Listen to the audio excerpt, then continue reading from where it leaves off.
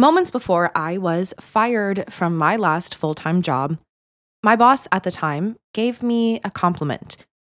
I'm not sure whether she intended to compliment me or not, but I do know one thing's for certain.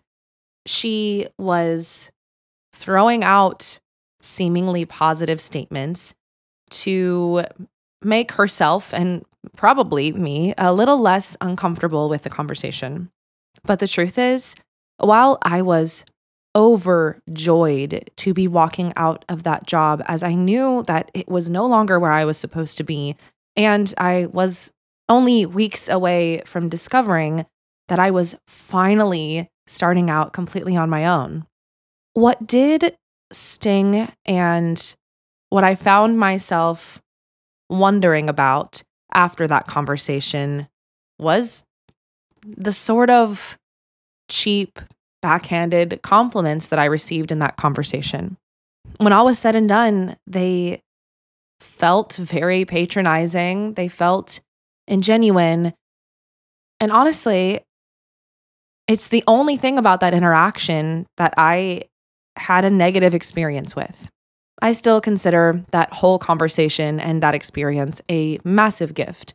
That was the lights on moment that allowed me to really dive into being a full-time artist and propelling Doe even further in momentum so much sooner than I thought I would ever feasibly be able to do. It was thrust upon me, even though in my perspective, I was doing everything I could at the moment. I just didn't see what the possibilities really were until they were handed directly to me, sandwiched in throwaway compliments. Welcome back to Say What You Mean. My name is Lauren. I'm your host and the founder and director of Doe Creative. Today, we are talking through some common communication misconceptions that may not take you exactly where you thought they were going to. We're glad you're here.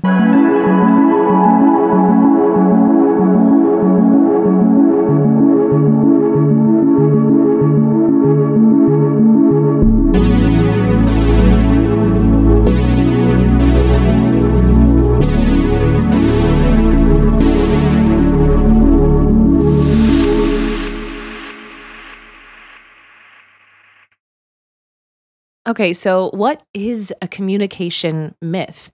That seems ultimately subjective, right? And it could be. I'm sure there are a lot of people out there that will stand by these things I'm about to encourage you not to do. And that's totally fine. This is meant to be a discussion. I am never claiming to be the authority on any of these things. I'm simply here to share my perspective, my experience in this world, and maybe plant a thought or two that could be beneficial to you down the road, or that we can chat through as we discuss these and our conversation goes further. With that out of the way, and without further ado, first, I want to tackle what I consider to be one of the biggest communication myths out there, and that is the art of sandwiching.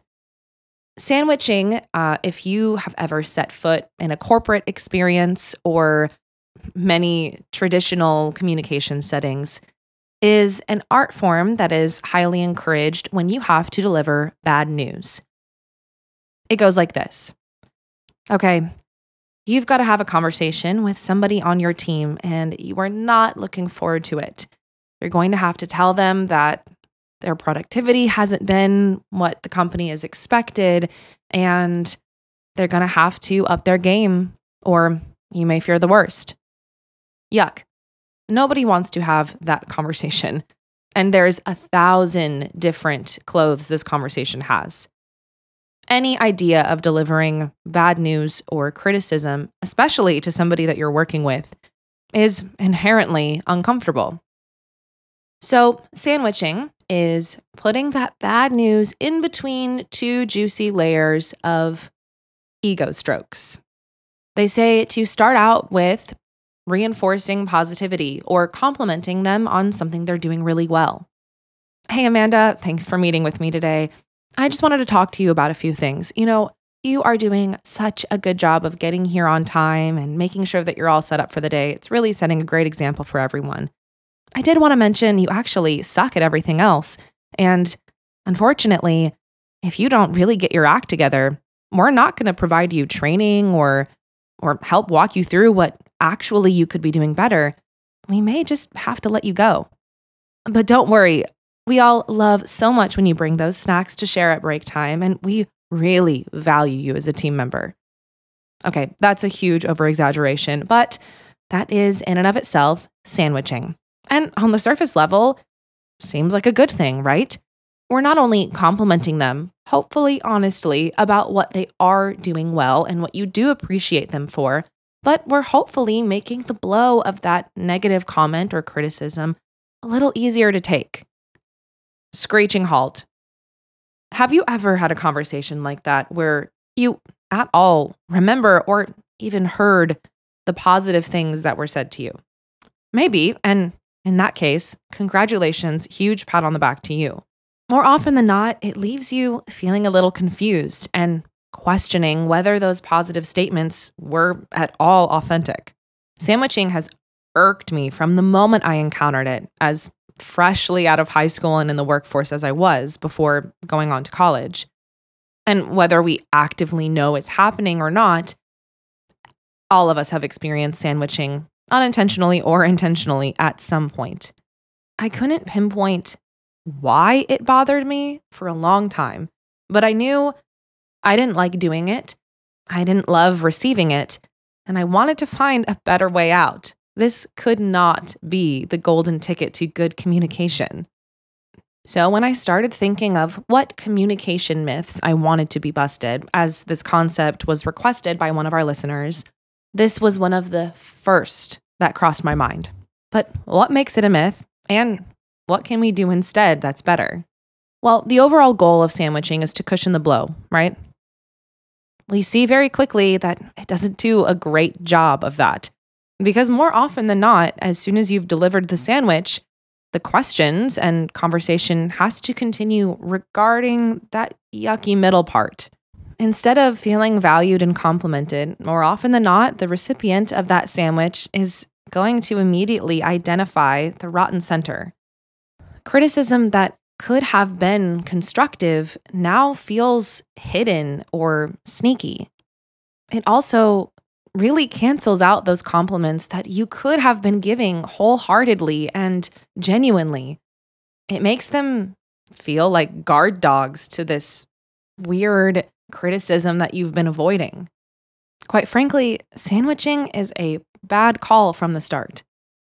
Busted. It's a myth. So how do we do it better?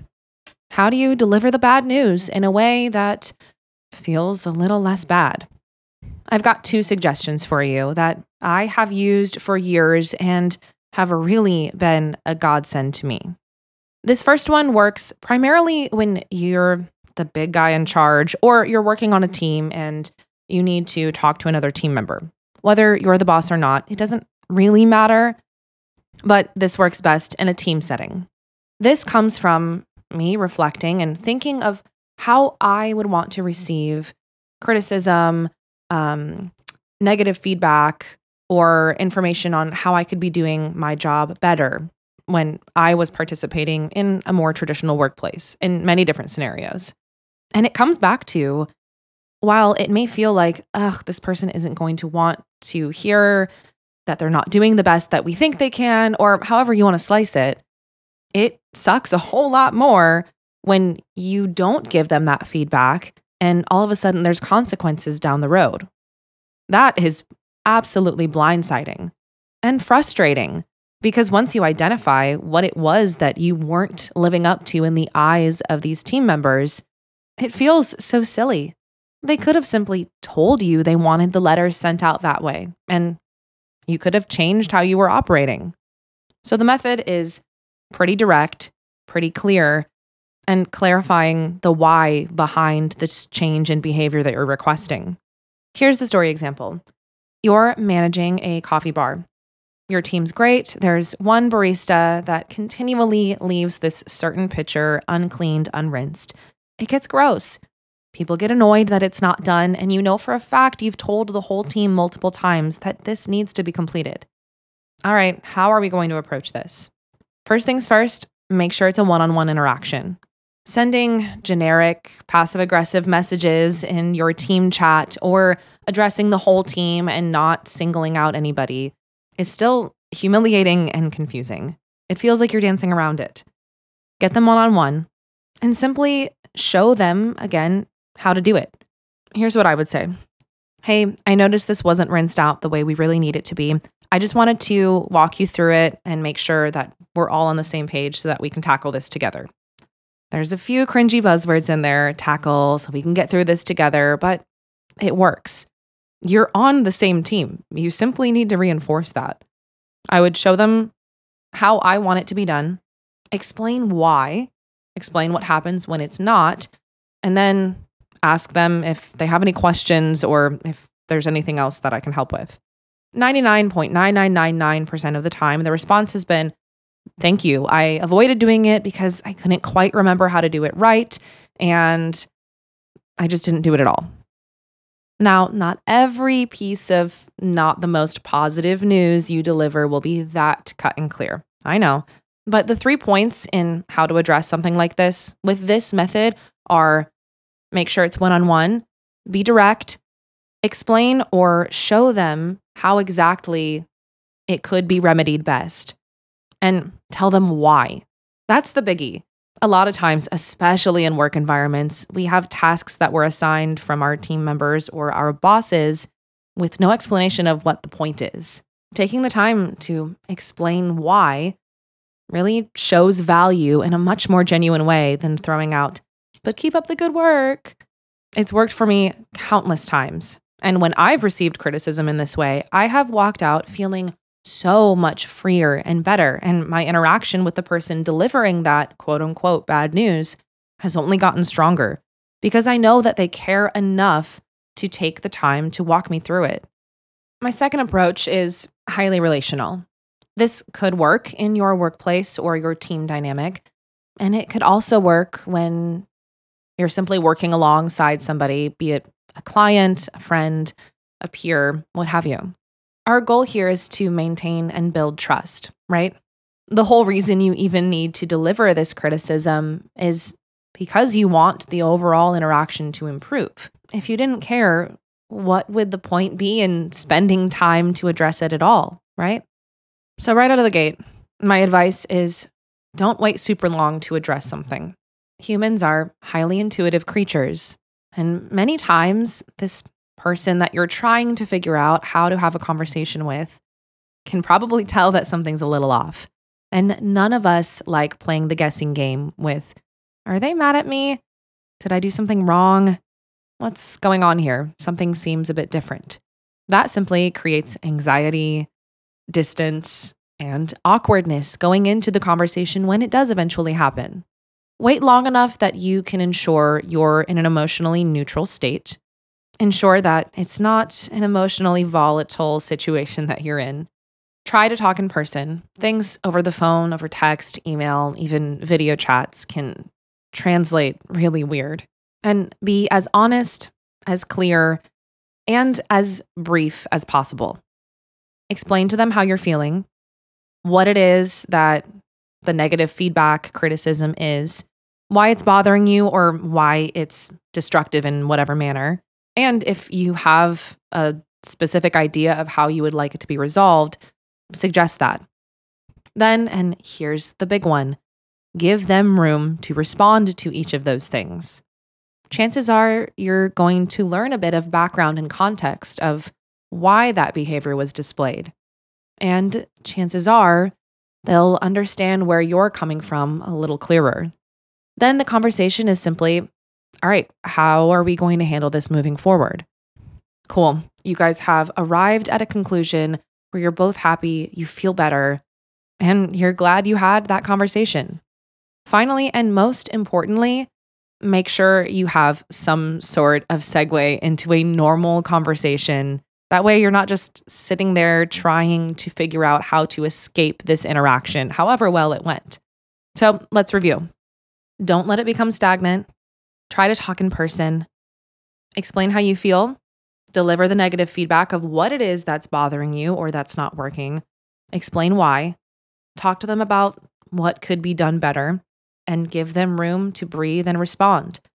Then segue into your next conversation.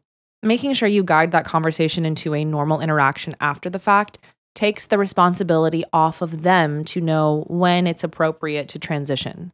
Because they're on the receiving side and they're probably processing through their internal ideas about this, it's super helpful for you to be the person to walk into your next topic or interaction with grace. And there you have it. One communication myth busted. I hope that one or two of those recommendations of how to deliver negative feedback a little bit more gracefully and constructively may be helpful for you in interactions you have in the future. I've not always carried them out perfectly, but when I've remembered to and I've followed the formula, it really has helped.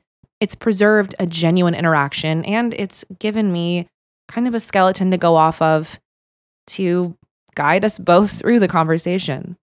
You're not stuck with sandwiching. There are better ways. Thanks so much for listening to today's episode of Say What You Mean. I really hope you enjoyed it and it was helpful. I'd love to hear your suggestions of communication myths we can bust in the future. So head on over to our Instagram at Doe Creative Co. and send us a suggestion. In the meantime, if you want to catch up on everything going on at Doe HQ, get early access to episodes of Say What You Mean, our newspaper, The Daily Doe, and so much more, be sure to join our Patreon at patreon.com/Doe Creative Co. Our supporters are the reason this is even possible, and we are wholeheartedly grateful. Thank you all for making this community truly something special, and we'll see you next time.